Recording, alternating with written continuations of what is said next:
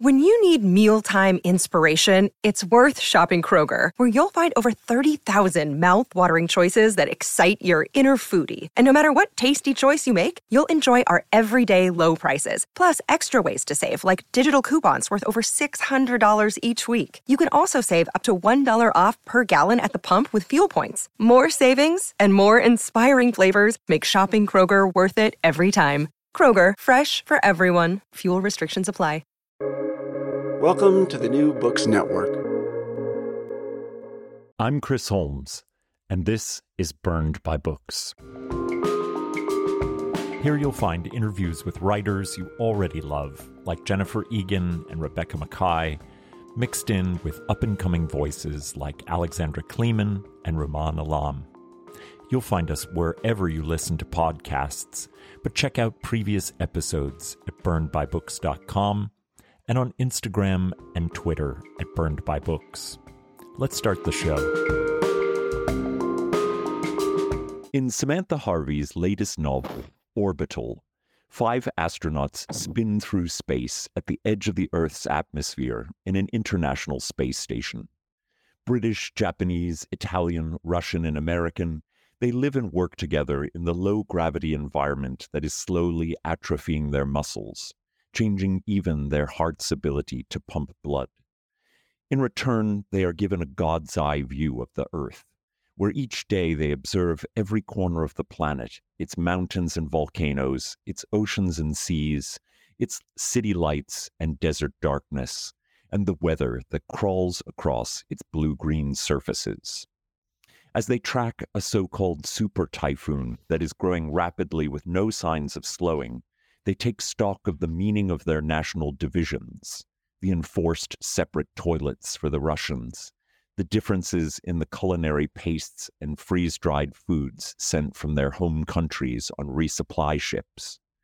But the context of their claustrophobic living and the elimination of national boundaries from the Earth's spinning face challenges what seem like innate cultural differences, suggesting an earthly citizenship with more urgent demands. They see the hand of politics scrawled across the planet, revealing the devastations of human wants and desires. But they are but a handful of watchers, doomed to look at the things in need of monumental changing. A novel that is both atmospheric and deeply realist, Orbital asks us to imagine what it would mean to step hundreds of miles outside of the ever-spinning will to human progress at any costs. What communities might be found in the resolve to work for others, in dreams that value all life on the planet differently? And how might that change in perspective alter the destiny of humankind? A novel best read with Gustav Holst's The Planets in the background, Orbital makes the glorious face of the planet a wonder to envision, and it calls upon us to reimagine the beauty of everyday being, from the smallest act of work to the grandest philosophy of moral goodness. Assuredly my favorite book of 2024 so far, Orbital will live inside me. Samantha Harvey is the author of 5 novels: The Wilderness, All is Song, Dear Thief, The Western Wind, and Orbital. She is also the author of a memoir, The Shapeless Unease. Her novels have been shortlisted for the Orange Prize for Fiction, the Guardian First Book Award, the Walter Scott Prize, and the James Tate Black Prize, and longlisted for the Man Booker Prize, among many others. She lives in Bath, England, and teaches creative writing at Bath Spa University. Welcome to Burned by Books, Samantha Harvey. Thank you, Chris. Thank you so much for that very comprehensive and mesmerizing introduction. Well, I absolutely adore this novel. I'm so glad I get to talk to you about it. And it's more a problem of me having far too many questions than we'll have time to address. But I'm interested, just to begin, what sent you into space for your 5th novel? Was there a particular catalyst, or had you always been interested in the experiences of astronauts living in space? Well, I've always been interested in the experience of astronauts looking down at the Earth. So when I was much younger, in my late teens, I would collect quotes from astronauts of things that they'd said about being in orbit. either this is probably predating the International Space Station, so probably the days of Mir and even going back to the Apollo moon missions and so on. But their impressions of the Earth, looking back at the Earth from space, and that was always my interest, more than being in space itself. That view, that uncommon view of the Earth. Mm. And then I didn't sort of ever think I would write a novel about that. And but I think at some point I started to look at the sort of images of the Earth from orbit, mainly from the ISS, on YouTube videos and so on. And the NASA website has lots of images, and the International Space Station itself has a live camera, which doesn't work very often. It must be. Oh no! But you can, in theory, you can just sit 24 hours a day and watch it orbiting the Earth. So see their view of the Earth as they go around it. I didn't realize. Yeah, I mean, and all of this is just there online, and everything that NASA does is in the public domain, so you can access it. I started looking at that and found myself completely consumed by the strange beauty of that view of the Earth. And then I thought, well, words are what I have, so I wonder if I can render this in words. I wonder what words can do to this, my experience of watching the Earth in this way. The euphoria I feel, I still feel that, having watched, hundreds of hours of footage and looking at photographs and so on. I still feel this mixture of joy and great sadness and great connectivity with the other inhabitants of this planet. And I wanted to find a way to put that into words, and to put it into words in a way that wasn't didactic, that I wasn't really trying to talk about issues. I just wanted to paint in words of the Earth from space. And I did actually start this novel, and then I abandoned it because I thought, this isn't going to work. Who is going to care about my view of space when there are real people who really have been into space and really do write about it already? So I put it aside and started writing other things, none of which I really got on with. And then I came back to this somewhat by accident. I opened the document again one day, and something just clicked in me, and I thought, no, this really is the novel I want to write, and I just have to make it good enough that it justifies itself. That a layperson who's only looking at videos online could still have something to say about this beautiful subject matter, and inspiring, awesome subject matter. So that was it was a very kind of tentative start to the novel. I had to really persuade myself that it was something that I had permission to do, I suppose. Mm-hmm. I think that's one of the things that I really found quite different about this novel. You say it's you didn't want to be didactic, and I don't think it's didactic at all. It's an observational novel. And in my introduction, I sort of perhaps added didacticisms to it that I felt in reading it, but I never felt that was your hand guiding it. You really did want to have a novel of observation, of grandeur and distance, and just the wonder of seeing these things. It's a book about wonder, perhaps above all things, and it's clear that wonder is yours, as you say, and perhaps has been for a long time. But I wonder if you thought at all, perhaps either worried or were excited by the fact that you would have to play with some genre expectations by going into space, and that readers of books that do inhabit space stations or rockets or things like that tend to be on the lookout for alien life or for technical disasters that threaten the life on board the station. Although there is a quite nice crack that's emerging in the, and encounters with other unhappy spacecraft. But Orbital counters these expectations by living not in the space of speculative fiction, but of exacting realism of life in space. What the astronauts see and do is entirely plausible, and indeed it mirrors the experiences of those who have been aboard the International Space Station. What were the appeals and difficulties of having a setting that brings with it so much genre baggage? Yeah, it's such an interesting question. I mean, I don't go out of my way to subvert genre, but I'm also not terribly interested in the boundaries between genres. I mean, I think there's a conversation to be had there, but I think that writing is writing, and what I wanted to do was to write something that might count, I suppose, as nature writing about space, that tried to grapple with the idea of space as a reality, and therefore as something that is open to realism, fictional realism.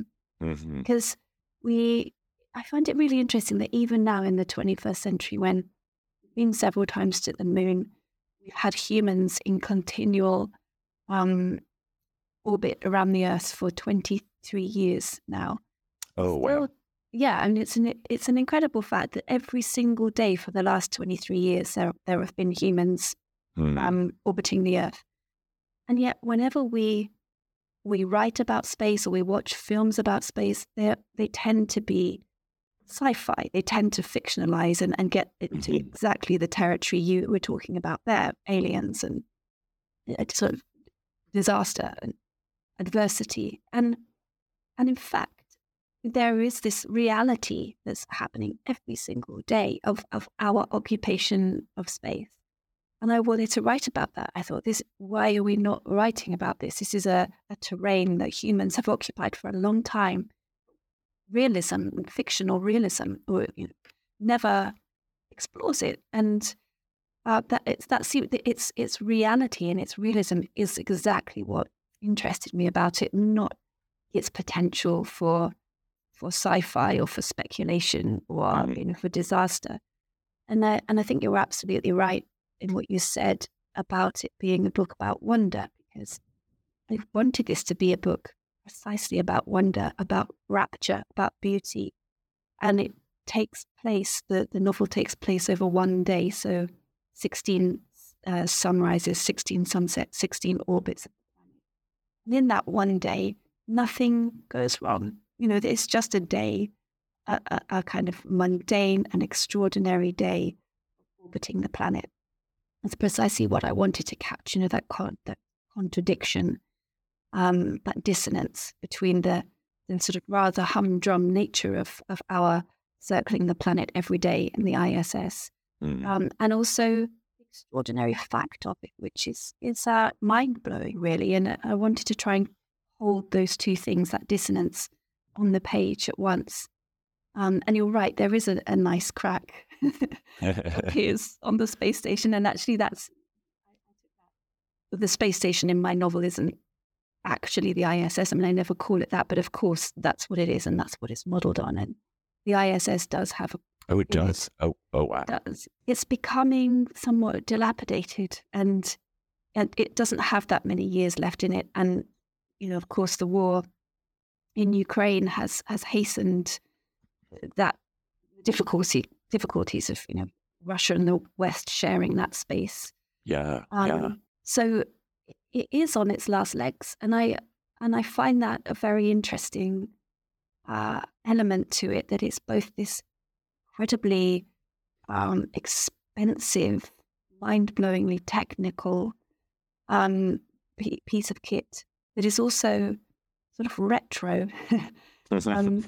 And becoming quite rattly and vintage, and I love that. And I love that idea of this, what I've sort of called space pastoral of something that's already fallen slightly into nostalgia in the human, that it won't be around for long. And this era that we have now of orbiting the Earth is going to pass very quickly, and we're going to start going to the moon, back to the moon, and on to Mars. And this rather sort of tender orbit. I mean, I realize I'm romanticizing things here. Horrible. No, I love that. I am a novelist, so I'm allowed. But this, this sort of attentive orbit of the ISS, where it's focused on the Earth, not beyond the Earth. I think that's an era of international collaboration and peace, which is passing, and that seemed also very interesting to me. There is that tension between the members of your space station and this mission that's headed to the moon, and the sense among some of the astronauts that perhaps they're sort of inhabiting this lesser atmosphere, and that they should be proceeding on, and they think about what it would mean to proceed on to Mars, and yet at the same time they're also struck by how unique their perspective is, and what it means to be so close to Earth. And I like that tension you established, and I wonder how that came about for you. Yeah, well, I wanted to throw in a moon mission to the novel, because a human species is planning to go back to the moon next year, in fact. I don't know, but to land humans on the moon again after 50 years of not having been there. What country is doing that? Well, it's mainly the US, so it's okay. NASA. I should know that. I didn't know we were sending a manned mission to moon. Yeah, so there have been. It's called the Artemis mission, and there are 3 missions in total, and the third one will land humans on the moon. So the Artemis 2 just sort of sends them around the back of the moon. Artemis 3 lands them on the moon. They're going to be 4 astronauts in that mission. And so I wanted to nod to that fact that, as I said before, we are moving on in terms of space travel. We've had 30 or so years of not really, 50 years of not going to the moon. And we've had this time of peaceful cooperation in space. And that's really ending. I mean, the moon missions that are about to happen now were, I think, really catalyzed in Trump's presidency because of this sort of nationalistic agenda to get the US back to the moon. And I think there's something that is, the space race has always been competitive. It's a race. It's always been. But there's something now that's very commercial, not very cooperative, very corporate, and it's about, I think, colonizing space, plundering it, going after those rare minerals that exist and couldn't be mined. That's right, exactly. And I think a lot of people have really grave misgivings about that, because we've already sort of trashed the Earth. And now we are setting our sights on space, and we have trashed low Earth orbit. It's full of space junk that we don't know what to do with. So, yeah, although there is this kind of beautiful, optimistic urge to get beyond the Earth and to be sort of creatures who may one day be able to settle on another planet, there's also a sadness to that, I think, because what will we learned our lesson? What will we do to space when we get there? How will we treat it? Will it be cooperative? It doesn't look like that. It looks like it's going to be competitive. Yeah.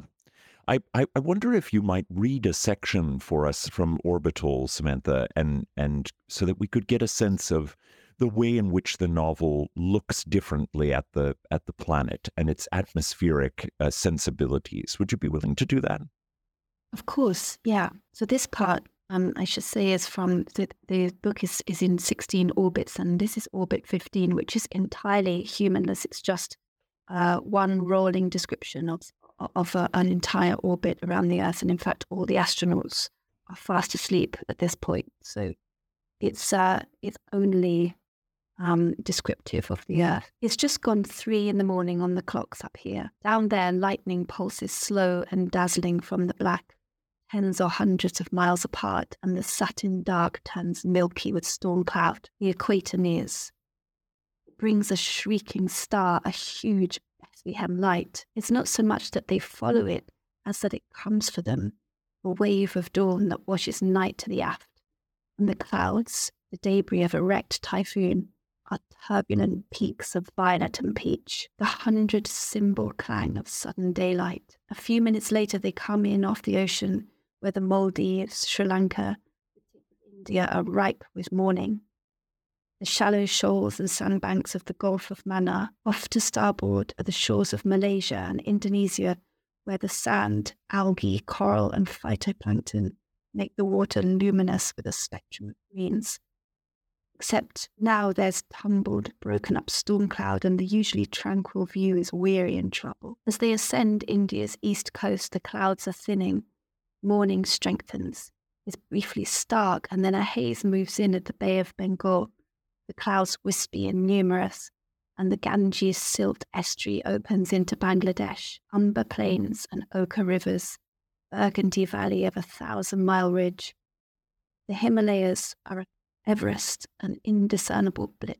Everything beyond them, which caps the earth, is the rich, fresh brown of the Tibetan plateau, glacial, river-run and studded with sapphire frozen lakes. Up now and diagonally across China's great mountains, the faint smudge of rust that is the extraordinary autumn bloom Jujaiga Valley, and then the Gobi Desert in seeming plainness, except in looking closer there are the fearless brushstrokes of seas in sand, the movement of water, and seas in brown bolts of duck egg, mauve, lemon and crimson, and cast the arid in shades of oil spill, and makes of canyons nacreous shells, and on it presses the northward orbit into the afternoon of North Korea, and up above Hokkaido, Japan is a wisp trailing into a vanishing point. It was 11 orbits and 16 hours ago that they passed it going down, and this time they skim it going up, across the arm of Russian islands that sweep along the Pacific Ridge, over the Bering Sea. Now the land falls away like a silk. There is a feeling of climbing over the continents, climbing up and over the crest of the earth, up and over the North Pacific in a wide, clean arc. Though their orbit proceeds in a straight line around the planet's turn makes the orbital path appear to loop up and down, north and south in deep undulations, from the rim of the Arctic Circle to the southern seas. And now, at its northernmost point, it dips again. Far off to the left is a smooth, crisp bonbon of ice that marks Alaska, a cloud-free confection of crackable white. When the cloud accrues further south, the whole of the view is a liquid swirl of ice flow and cloud. The long tail of the Alaska Peninsula, a glimpse of land, of fjord and inlet, spine of mountain range. Ice flow thinning. The coast of Canada portside, not a coast at all, but a land that's been sledgehammered into random pieces. Before they came here, there used to be a sense of the other side of the world, far away and out of reach. Now they see how the continents run into each other like overgrown gardens, that Asia and Australasia are not separate at all, but are made continuous by the islands that trail between. Likewise, Russia and Alaska are nose to nose, barely a spit of water to hold them apart. Europe runs into Asia with not a note of fanfare. Continents and countries come one after the other, and the earth feels not small, but endlessly connected. An epic poem of flowing verses. It holds no possibility of opposition. And even when the oceans come and come and come and come in a seamless reel, and there's no sense of land or anything, and every country you've ever heard of seems to have slid into the cavern of space, even then, there's no waiting for anything else. There's nothing else, and never was. When land comes again, you think, oh yes, as if you've just woken up from a captivating dream. And when ocean comes again, you think, oh yes, as if you've woken up from a dream in a dream, until you're so dream-packed you can find no way out. Don't think to try. You're just floating and spinning and flying 100 miles deep inside a dream. The night is over there, off to the east, where the horizon is blurring. Not here yet, but they're tracking closer. Pacific below and falling away in a warped curve of the snow-dusted peaks of the Sierra Nevada. And if you looked through a zoom lens, you'd see, far off, San Francisco, Los Angeles, San Diego imprinted on a landmass printed on sea, coastline drawn in sharp-tipped white, the greyish hue of singed shrubland, the fertile coastal plains of the Baja California, Central America's scrawny neck, then they too warp away. That was lovely. Thank you so much, Samantha. So you have a sort of meta moment in which you describe an epic poem of flowing verses as a way to think about the earth. And that's certainly what this book is. And here they are spoken by a narrative voice that is not, it's not the characters. As you say, they're asleep. And I wonder what you think about, or how you think of, your narrative voice, and how that narrative voice is connected to these characters, and also this free-floating vision that allows us to see and understand the earth in verse rather than in national boundary. All of my previous novels have been very much focused on a single character and have been entirely narrated by that character, whether first person or third person. I have located myself in that character's head completely and dedicated myself to their consciousness. With this novel, I really wanted to do something different. And in fact, at first, I didn't really want there to be characters at all. Although I recognize that would have been fascinating.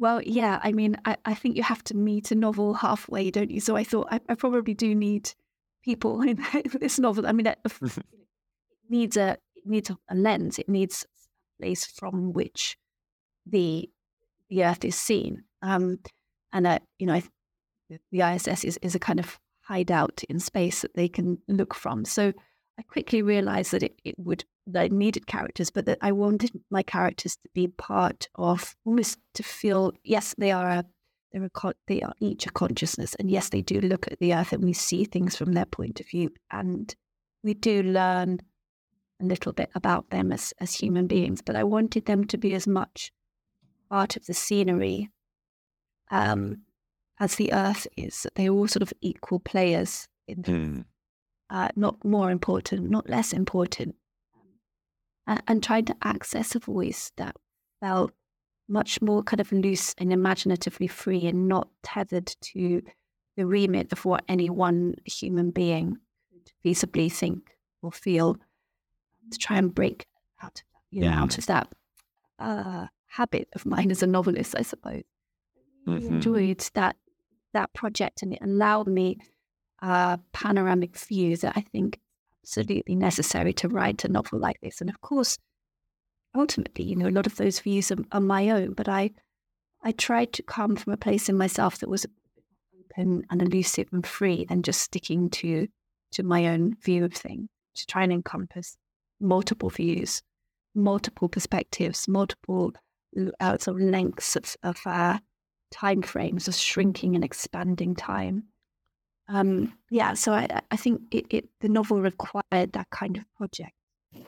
The members of the space station are American, Russian, Italian, British, and Japanese. They identify strongly with those nationalities and with the particularities of their cultures. If that weren't clear enough, they have divisions on the station, including, as I mentioned, that separate toilet and a crew area for the Russians. If we were to consider the points of tension in this meditative fiction, one would surely be the contradiction of the profound meaningfulness of national difference on the space station and the erasure of national boundaries outside the Earth's atmosphere. What was interesting about taking humans who had been raised to understand themselves in national terms and changing their context for understanding those boundaries? Yeah, that's a very good question too. I think it is part of that dissonance, isn't it? That they are there to, not just there as a particular nationality, they're there to represent their entire country, and that's particularly true for the British astronauts. I mean, there's only ever been one British astronaut on the ISS, so he carried the whole kind of freight of national expectation with him. That's true for all the nationalities. I think that they are representing an entire nation when they go there.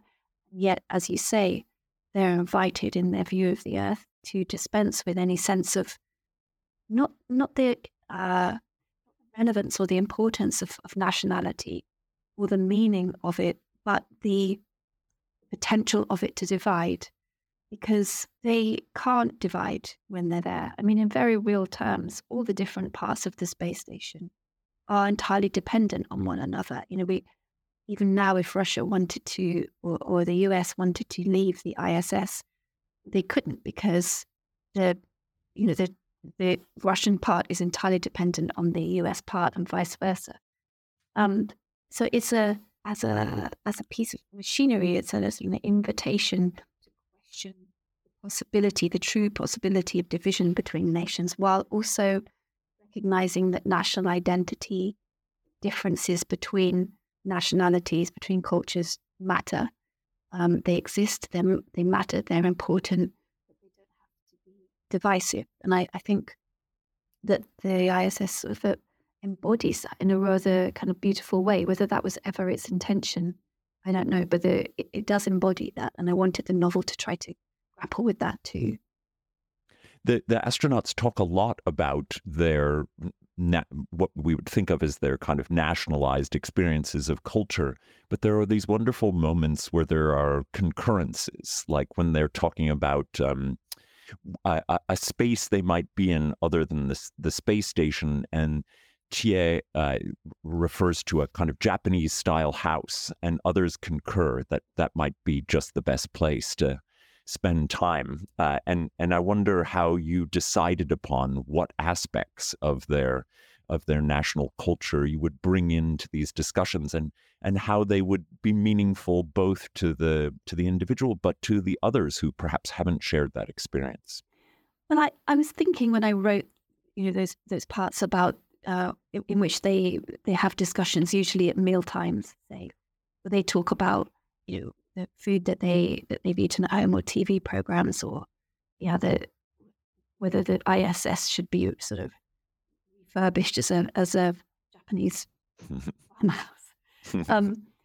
I was thinking about when I lived in Japan for a couple of years way back, and I was with lots of different nationalities there, teaching English, and a lot of our conversations would gravitate towards exactly those things. So we would talk about TV programs that we watched as children, or the sweets, the candies that we had when we were growing up.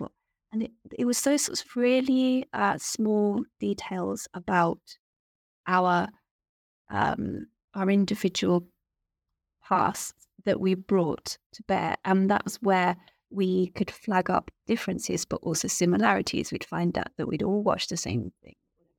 So I don't know what the astronauts talk about on the ISS, but they surely can't always talk about ammonia leaks and replacing the water filter. I think that there's probably a lot of really mundane and detailed and the small stuff of life that makes us tick as human beings are things that we carry with us. And that's what I wanted to have them talk about. Whether it's realistic or not, I don't know. But I was just recalling my days of living overseas and what we talked about a lot. I lived in Japan as well, and I recall those very, very conversations, often about like breakfast foods and television shows and things of the like. I'm very interested in the fact that the Velázquez painting Las Meninas plays an unexpected role in Orbital. Sean, the American astronaut, brings a postcard of the painting that was given to him by his wife, who wondered about the perspective in the painting, who's central on the canvas and who is the viewer. Point of view and centrality of viewer takes on different meaning in the space station, where the astronauts view the Earth from a godlike perspective, as though they are the painters of the planet's features. How does the painting draw out the question of perspective and the power of a distant view of human existence? Yeah, I first encountered that painting when I was at university, actually, and I did philosophy at university, and one of our lectures was about this painting and about the way it had exploded the sense of perspective and what was possible with a painting. And I loved it from that moment. I love it still. And I found myself writing about it in this novel. And then I thought, what am I doing? This doesn't belong in the novel at all. This is just self-indulgent, and I'm going to cut it. So I cut it. And then the more the novel went on, the more I thought, no, I really want it there, because it does say something about this shuffling of perspective. Who's looking at who's the subject, who's the object, the whole kind of shattering of perspective that happens when we're in space. So it seems a really kind of neat way of expressing some of those things, and also something, and this is in the book, that's not a spoiler in any way to talk about it. Something that's always interested me about that painting is that people talk about it in great detail, and you'll find sort of numbered, all the people in the painting are numbered, and they'll analyze what each person is doing in the painting and who is looking at who and so on. And there's this big, beautiful dog at the foreground of the painting, and nobody ever acknowledges it, as if it's just kind of, a coincidence that Velasquez put it there. And I think that's really interesting, that one creature in the painting that isn't being looked at and isn't looking at anything or anybody, including you, the viewer, is this very handsome dog right at the foreground. And it's sort of, I didn't really go into this in the novel, but it speaks to something that I'm quite interested in, which is that I think one of humanity's problems is that we have stopped seeing ourselves as animals. Not just that we have stopped really seeing animals, but we've stopped counting ourselves among animals. And we don't appreciate ourselves as animals, as part of the animal kingdom, and therefore our responsibilities towards other animals, and also our own impulses as animals, which we find quite difficult to override. So that one painting seemed to contain a whole raft of pondering for me that I wanted to put in the novel, but largely as that way of expressing perspective, subject, object, the way that it's all reversed and shattered. I've always, ever since I was lucky enough to see the painting in the Prado, I've always thought of the dog as the punctum of the painting, and I can't stop. My perspective always goes to the dog, and so I find it interesting that people have ignored it as though he's like a SETI or something. Exactly. How it is, yeah. And he never gets, or she never gets counted as a subject in the painting, and I find that in itself really interesting. Oh yeah, it's so just another piece of furniture. Yeah. One of the questions that emerged from the novel for me was the cost of human progress, or what you call the politics of want, and what it means for astronauts to have a distance from that. That's something that we find almost impossible living on terra firma. The politics, as you say, of growing and getting, a billion extrapolations of the urge for more. That's what they begin to see when they look down. And you go on to say that the astronauts, more than anyone else, understand the cost, quote, on their rocket, whose boosters at liftoff burn the fuel of 1 million cars.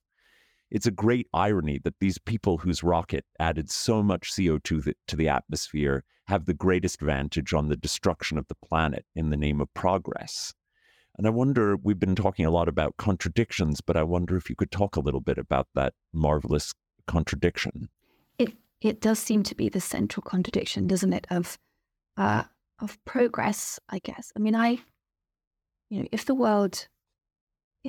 sort of evolution progress of the world were left to me, we would still all be living in caves, and we would be occasionally and with great difficulty killing the odd rabbit here and there, and then feeling very guilty about it. We would have not got anywhere.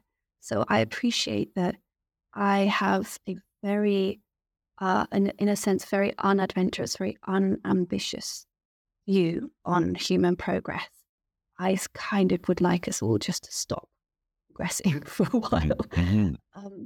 And I understand that every good thing that has come from humanity into humanity has come as a result of people who are not like me, who are adventurous and ambitious and want to see around the next corner and want to take risks and want to sacrifice something for the sake of getting somewhere else or something else. And I think that's the central pull at the sort of heart of the human question of what should we do? How should we act?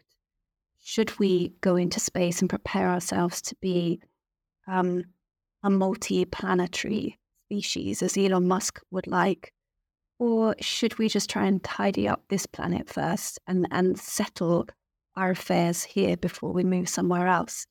What price does progress come with? We this question all the time, and none of these questions I'm raising are revelatory or new, but I think it's the pull that's at the heart of everything, and that space exploration seems really to be constantly trying to reconcile itself to this question, because space travel, as you say, is incredibly polluting. And should we be ransacking the moon and Mars in the way that we have the Earth? Should we be doing that? Maybe we should. I mean, maybe it's just in our nature. Maybe this is absolutely to do with our animal nature as a creature that wants to colonize, wants to claim territory. I don't think it's something we'll ever resolve. And in any case, we will go to the moon and we will go to Mars. These things will happen. But I think there is this huge pull at the center of it, which is the sort of source of all of our difficulty around what progress should look like and who it should benefit. And I don't think we'll never resolve these questions. When I talk to colleagues of mine in environmental science, they emphasize that if the planet is to be saved, at least saved from the point of view of human habitability, that there needs to be a massive reordering of a sense of what counts as progress. Not necessarily quite to the extreme that your imagination might take us, but that it reorienting what it means to progress and to go away from extractability and colonizing and things like that. And the consequences are so visible already to us, and yet you have them visible in a different way, as NASA asks that the astronauts keep their eye on that super typhoon that's moving across the planet and gaining size and speed and destructive power. And it's a clear stand-in in the novel for the larger dangers of climate change. It feels perilous and unstoppable. Mm-hmm. But I still feel like this is a hopeful novel. And I came away feeling very hopeful. And I wonder if you feel that same hopefulness, if you're right that we're not going to give up progress in that sense. Is there hopefulness to be found? And do you see the typhoon as in a way a microcosm for the damage of that vision of progress? I don't know if it's a hopeful novel. It's interesting because this question comes up quite often. Some people read it as quite a pessimistic novel, and some people, like you, as a fairly optimistic one. And I wanted to try again to hold both of those positions in sort of a tension, a state of suspension and tension, without being evasive or vague. I wanted to hold the possibility of both things at once. That there is a lot of evidence to suggest that we're probably doomed. There's also a lot of evidence to suggest that we have ways out of this, that we can do better, that we can do things differently. We have means, we have the information, we have the brilliant minds, we have people who care, lots of people who care. And I feel daily this ambivalence about the question of whether to be hopeful as I think a lot of people do. And I wanted to just hold it all, to suspend the question, to leave it hanging there. Because, I mean, in the novel, there are some passages in which I kind of extrapolate away from the here and now and start talking about it from a more cosmic view. And I think that hope is maybe a matter of our perspective. And the Earth, won't last forever. We won't last forever. We will just be a kind of momentary blinking light in the sort of great history of the Milky Way, of the universe. We're nothing, and we know that. Whether we can have hope is a matter of how far out you want to zoom. I mean, if you can't find what's in front of you hopeful, just zoom out a bit further, and there will be something there that's hopeful, or that's sort of generative or interesting or exciting. And I wanted to use that device in the novel, that instead of trying to say we're all doomed or there's great hope, to say, let's just zoom in a bit, let's just zoom out a little bit. What does it look like from here? We look at it from this distance. How does it look? How does it sound? To try using that very kind of beautiful elastic form of the novel to zoom in and out and just see what things look like from different distances and timescales. And in that way, try to hold this question of optimism or pessimism in balance, in suspension all the time. And I don't mind whether it's read as a pessimistic novel or an optimistic one. I think the question is out there. It's unanswered. Well, lest we end with thoughts of possible doom, I'd love to know a little bit about what you're reading these days, and whether you have any recommendations you might have for our listeners. Yeah, well, I was thinking about quite recent books for this, because I reel off lots of marvelous things that I love and have always loved. But I was thinking about things I've read in the last year or so. There is a novel called Kairos by Jenny Erpenbeck, the German writer, which is a love story set in Germany when the Berlin Wall still existed, and it's very sort of quiet, beautiful, it's sort of quietly devastating story. I really loved it. I love her work. I don't know that Kairos is her best, but I love the way she writes. I love her concerns. So that would be one of my recommendations. I'm always drawn to stories of the age of the wall for whatever reason. I find them fascinating. Me too. It is such a rich territory, and I love in Kairos the way she depicts life in the East as rich, as allowing people to thrive, as culturally diverse and rich. And it's not a blinkered view, but it was a view that we don't see very often. We have this idea of it as being bleak, grey, dismal. Everything is.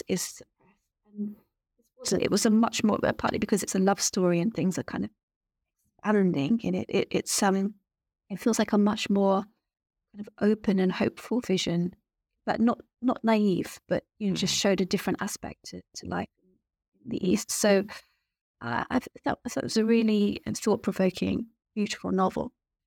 There is a novel that came out, it was last year or the year before, by Alan Rossi, called Our Last Year. I don't know whether you've come across it, but I haven't. It's really wonderful, and it's a portrait of a marriage that is in sort of on the rocks. And it's so beautifully observed. It's psychologically very interesting, and seeing both the man and the woman's point of view and the unraveling of this relationship and the ways in which they try to save and do save it. And it's really sort of gentle, but also a really good, quite penetrating account of what happens when a relationship begins to break down. I thought it was really wonderful. And the other novel is one that hasn't come out yet. I think it comes out this March, and it's by a British novelist. And in fact, she was one of my students. Oh, that's exciting. Yeah, and now and again, this happens. One of your students just writes an absolutely pelting novel, and it's called How to Be Somebody Else, and it's by an author called Miranda Pountney, and it's set in New York actually. And she's a British novelist, but the novel is set in New York.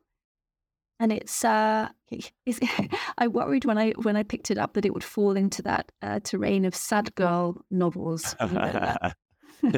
Is it set in Brooklyn? And that's all I need to know.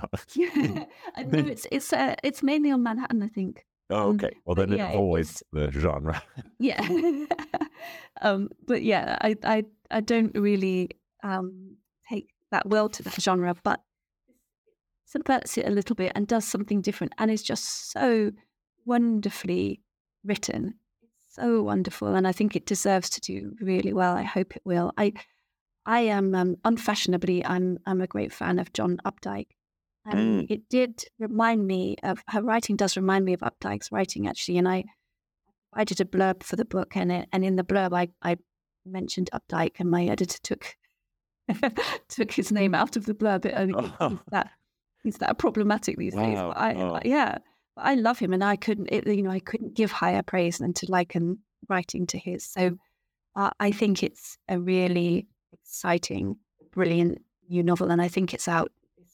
Well, John Updike was the very first author I ever heard read from his work at Haverford College sometime in the 1980s, and I don't know his story of decline in the cultural zeitgeist, but I will forever love his language. So this makes me want to find How to Be Somebody Else and enjoy it for that very reason. Yeah, and I'm very envious that you heard him read. I would have loved that. Well, the thing that I most want my listeners to do is run out to your independent bookstore and buy a copy of Orbital by Samantha Harvey. Truly one of the best things you'll read all year. And Samantha, it's been an absolute pleasure to get to talk to you about this beautiful novel. Likewise, Chris. Thank you so much for your brilliant questions.